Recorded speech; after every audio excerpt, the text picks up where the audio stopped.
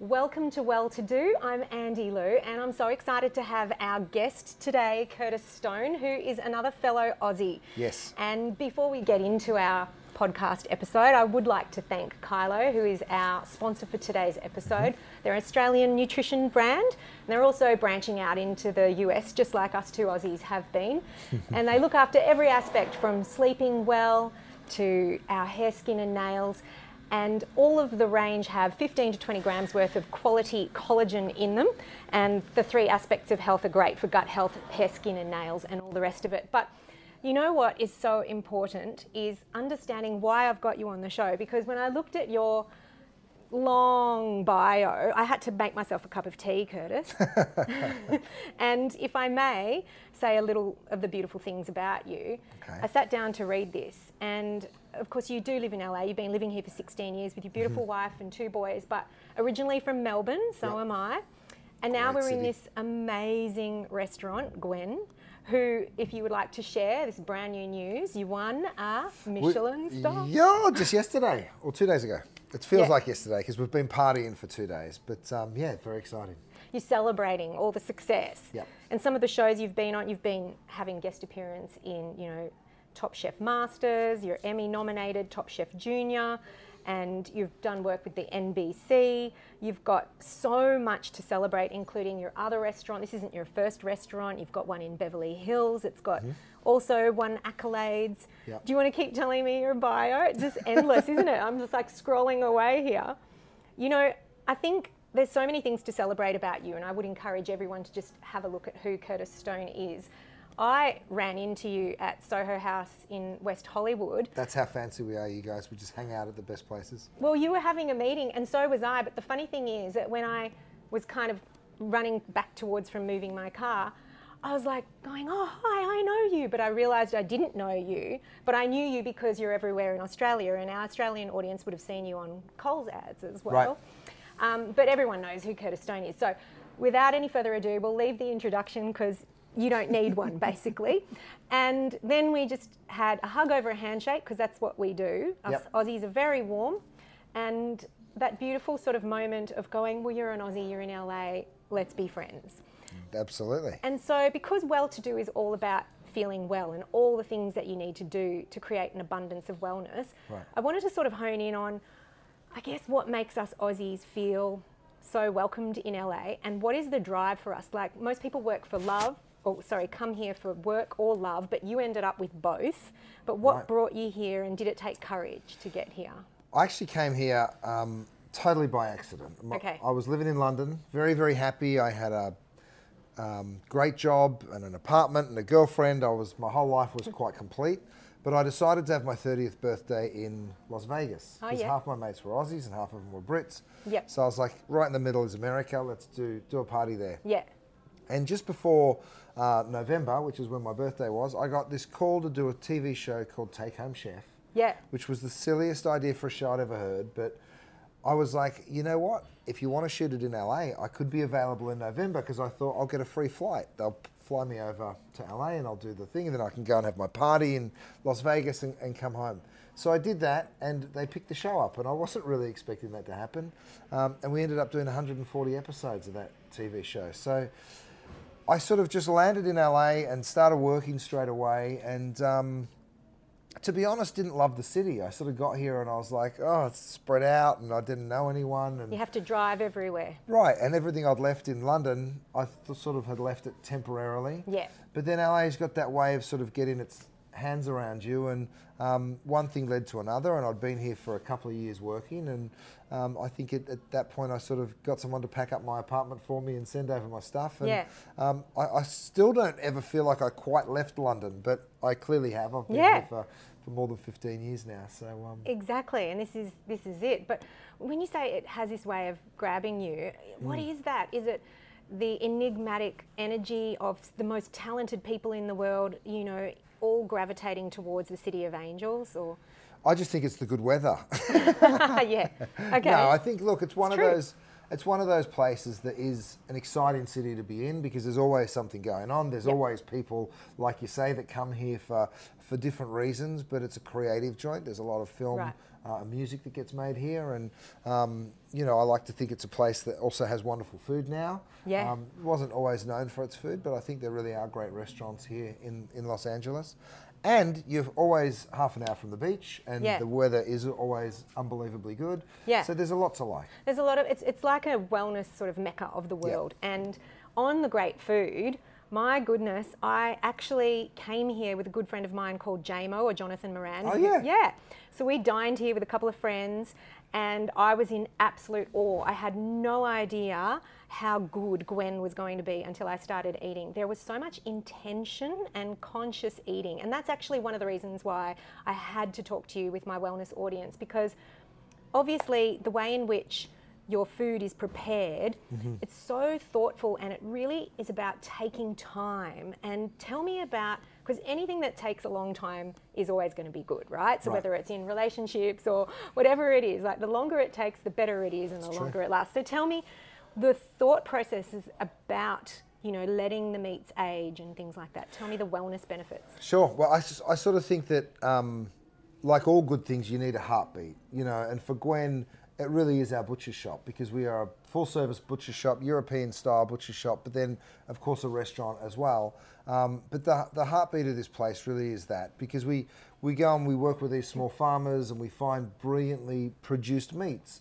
And that really starts with the nitty-gritty, the breed, the feed, the age, the treatment of those animals. And we obviously have a lot of respect and love for that process. And then we bring the meat in. So firstly, procuring great quality ingredients, and then treating them the way that serves them the best, So with beef, that's dry aging. With Wagyu, it's slightly different. With poultry, it's different again. So we sort of, I guess, depending on the product, we'll figure out how we can enhance it. And we might dry age something for 80 or 90 days, so hanging something in a locker which is dehydrating and losing volume, you lose weight as you dry age. Of course, it's a much more expensive way of doing it, and a much slower way of doing it. But it's healthy. But it's good, yeah. And it tastes good as well. But what I was thinking is it's so healthy because we want everything fast. We want everything yesterday. I mean, they're even using chemicals to quicken up the speed of how wheat is supposed to be dried, for example. And people are having reactions to that, and they're probably, not necessarily gluten intolerant, but they're intolerant to the chemicals that are creating this. So I was really in awe of how you really take the time to prepare the meals, the food, and the wellness aspect of that. So, and also the charcuterie. We make all of our own salamis and culatellos and prosciuttos, and I think, some of that stuff you hang for 18 months, 2 years. So it's a very slow process, but then you can do it the natural way, where you're using salt as the preservative rather than all of the other nasty stuff that can go into deli meats. Love that you say that, because people have been told that, salt is a bad thing, but it's the processed version of the salt. If we think about the derivative of the word salt, it comes from the phrase salts of the earth. Right. And salts of the earth is, rich in minerals like magnesium and other things. So using salt, we're probably so deficient in magnesium, not just because of our sedentary lifestyles and the stress and everything, but also because we need the minerals from this food source that we've been told to stay away from. Right. So this natural process is an eye-opener for me, and that's why I was just so passionate about Gwen. I was also passionate about the story behind the knives that we got served. So when the food came out, this beautiful box also came out. Yes. You guys, it is absolutely stunning. This in itself looks antique. Is it an antique It is box? actually, we get a lot of our stuff from flea markets and recycled pieces. I just, when I drink from a vintage teacup, I think about the 100 years that it's been around for. Do you really? And all the different cups you of sit there teas. going, the stories. It feels so different than just getting something from a store. And That's true. So I love it. And the same with these knives. So we ask people to choose their own weapon when they have a steak, and we have different knives from different parts of the world that have different meanings and reasons. And they're all sort of. I sharpen them every night before service, so All we of make them? sure that they're all perfectly sharp. They're all sharpened every night. That's amazing. Yep. Wow. See, that's a full-time job in itself. So the choice, and again, the conscious, choices that we make when we're consuming food is so important, because a lot of people are addicted to technology, and gone are the days where we'd flip through a new idea or a Who magazine while we're eating. Now we're scrolling through our Instagram and everything as we're having meal times. That's our most popular time.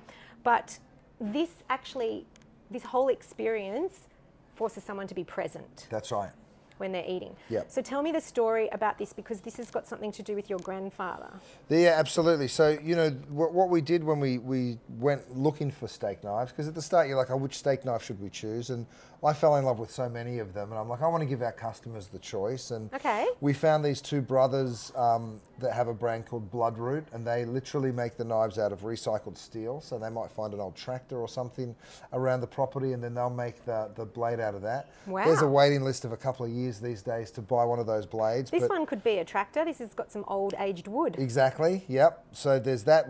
This is Laguiole, which is a vintage French knife. Also another beautiful steak knife. This is with a bone handle. We have things that are antlers from deer that we've used in the shop. No part goes to waste. It really doesn't, and it's a pretty cool part to know the story behind even the knife. Well, I mean, I guess it's a Paleolithic sort of era type where we use every part of everything that we, consume. Right. Nothing going to waste. But being present, being conscious without eating, and then the storytelling, which is so healing. So tell me about the influence of your grandparents, because I have to share with you, I used to own a cooking school in Melbourne for people with food intolerances, right? Wow. So they'd discover, I'm now celiac, what do I do? And it's quite stressful. So I would teach them about nutrition and how to cook some meals just to get them a kickstart. But what happened was I realised where this passion came from. I used to always pretend that I was sick when I was little, when my grandma from Morocco would be coming to visit. And my mum would check my forehead in the morning and she'd go, you have to go to school, you haven't got a temperature. And I was like, I'm so sick, it's my stomach. And she probably thought to herself at the time, if there's ever a time to just leave my daughter at home, I'll just do it now because my mum's here. Right. So she would leave in the old Valiant down the driveway and then I'd be like, yes. I'd get up because my grandmother would be cooking from scratch, which she taught herself in Morocco. God bless her. Her mum died in her arms when she was 12, actually, and she had to look after her 4 baby brothers and sisters and teach how to cook and everything. So nothing went to waste. She was an extremely talented lady, and I wanted to learn from her. So I'd walk to the kitchen all keeled over and going, oh, Margot. Her name was Softa Margot. And then I was like, and she turned around and she would go, oh, shut up and sit down and watch. I know you're not sick. She knew. So she knew, right? And everything was from scratch. Yep. Do our grandparents have a huge influence on us when, we're growing up in how we eat? And for sure. Yeah. Look, I think there's not much in life more special than your granny, grandmas are always sweet and they don't have the stress of a mum or a dad, because we're always, as parents, trying to juggle and smuggle everything else, and I kind of feel like grandparents get the good bit without all the stress of being a parent. But for me, my grannies were both good cooks. Right, totally they both different. were. Yeah. One was a country cook, Gwen.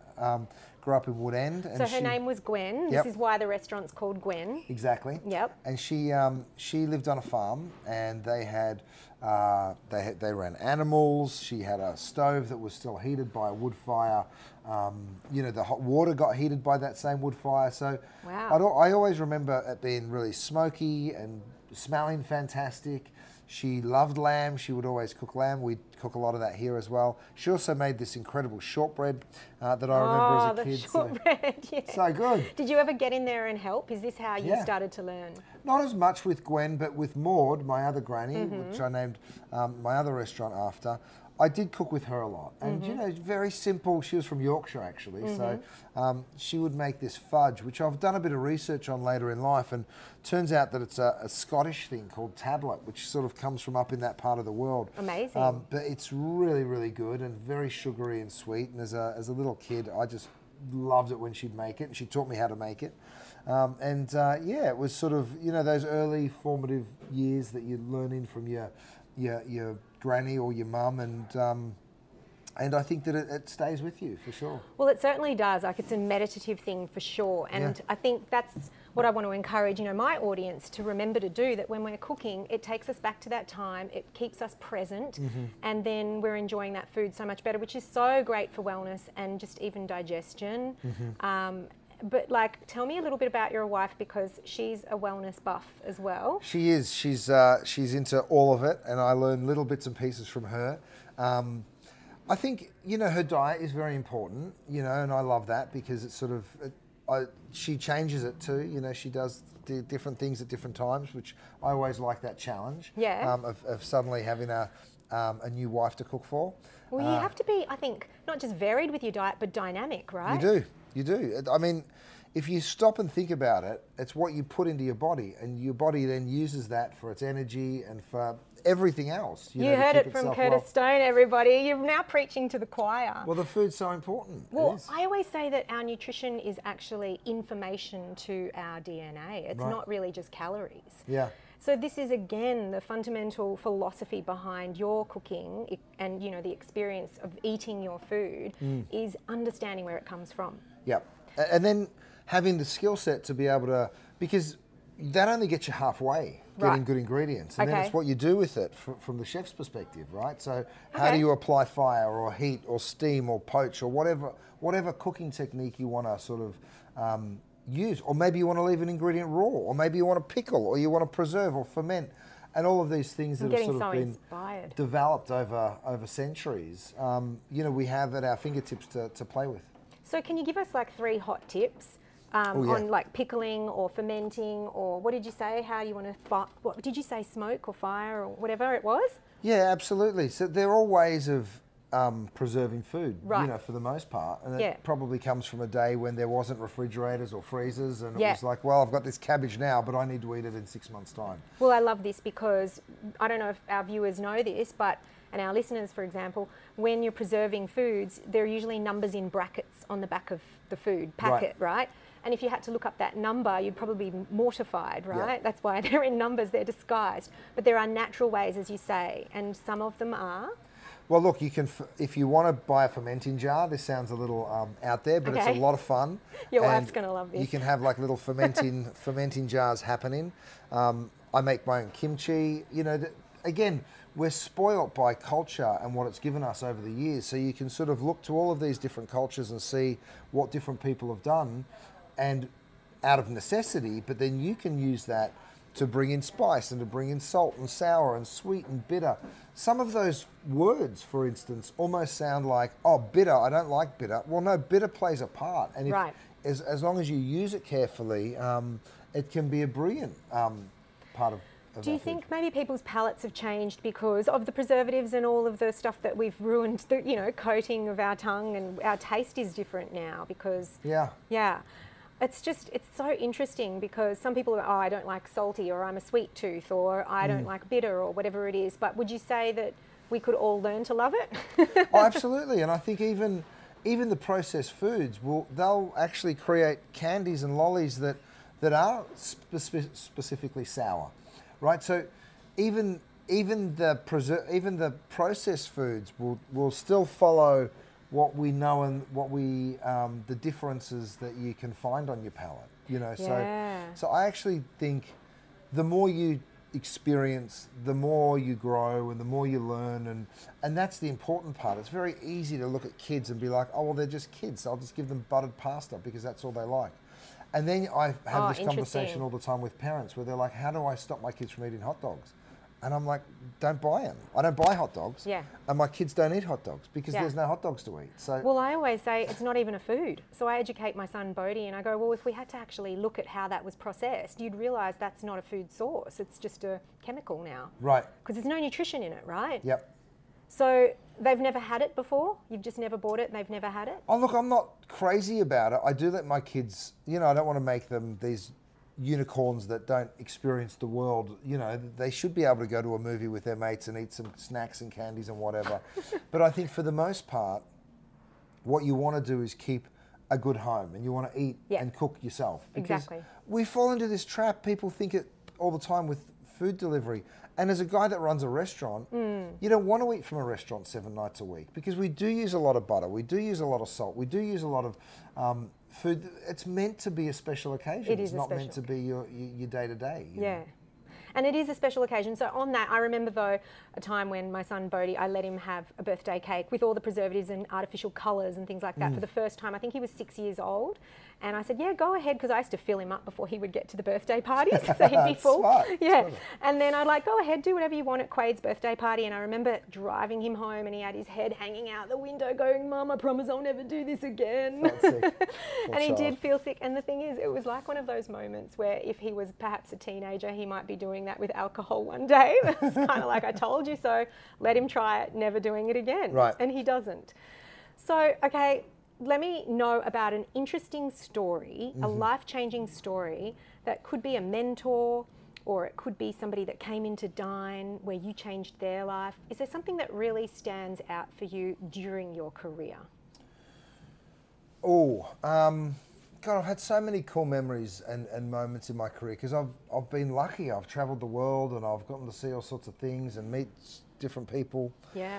You know, I think the first time I ever met anyone that was just 100% obsessed with what they did was when I met Marco Pierre White. Okay. Because he was an incredible chef, but he worked his ass off, and it was that work ethic and that desire for perfection that just drove him, you know, and all he wanted to do and talk about was food, and that was it. And that's all he cared about. Yeah. And he just worked super hard. And I think I first met him and I was like, this will be fun, but you don't think it'll be fun forever. You just, like, it'll be fun to do it for a day, right? Or for a week or whatever. But then once you start doing it, you find that obsession building within yourself. And I don't know, it's sort of, I think, to me, it's always been much more than food. It's been a lifestyle. And I think when I first met Marco, I was like, oh, it was just infectious. And it was... Yeah. And look, he ran a really tight kitchen, and if I told you some stories, you'd probably be like, "Oh my goodness, isn't that illegal?" Or you know, especially in today's world, there wasn't much that happened back then. You know, it's 25 years ago, I suppose. So hang on, what are one of the illegal things that like? Well, look, just in the way that you treat your staff these days, and the way that he would talk and treat us. He got away with it, yeah. Well, we loved it. Yeah. We wanted it. We wanted a trainer. We wanted a teacher. We wanted a chef who was super disciplined and didn't accept any nonsense, accepted nothing but perfection. And if it wasn't perfection, it got thrown in the garbage.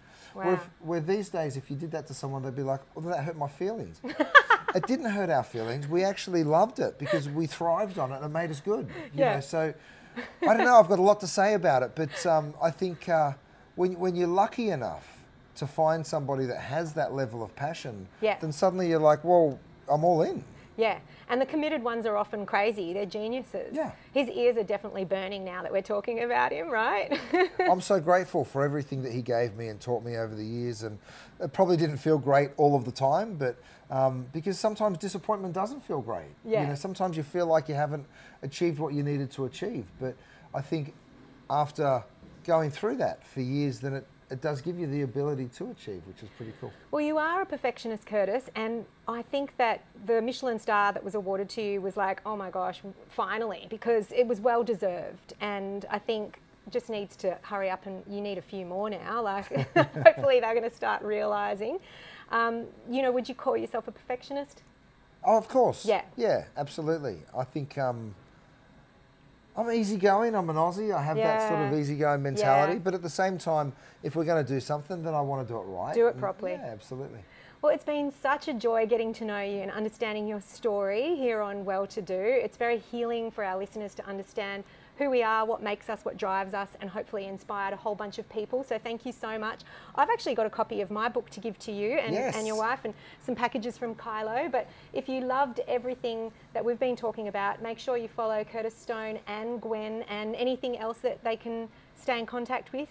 Maud is our other little restaurant in Beverly Hills. So even better than following us, come and have dinner with us. We'd love to see you.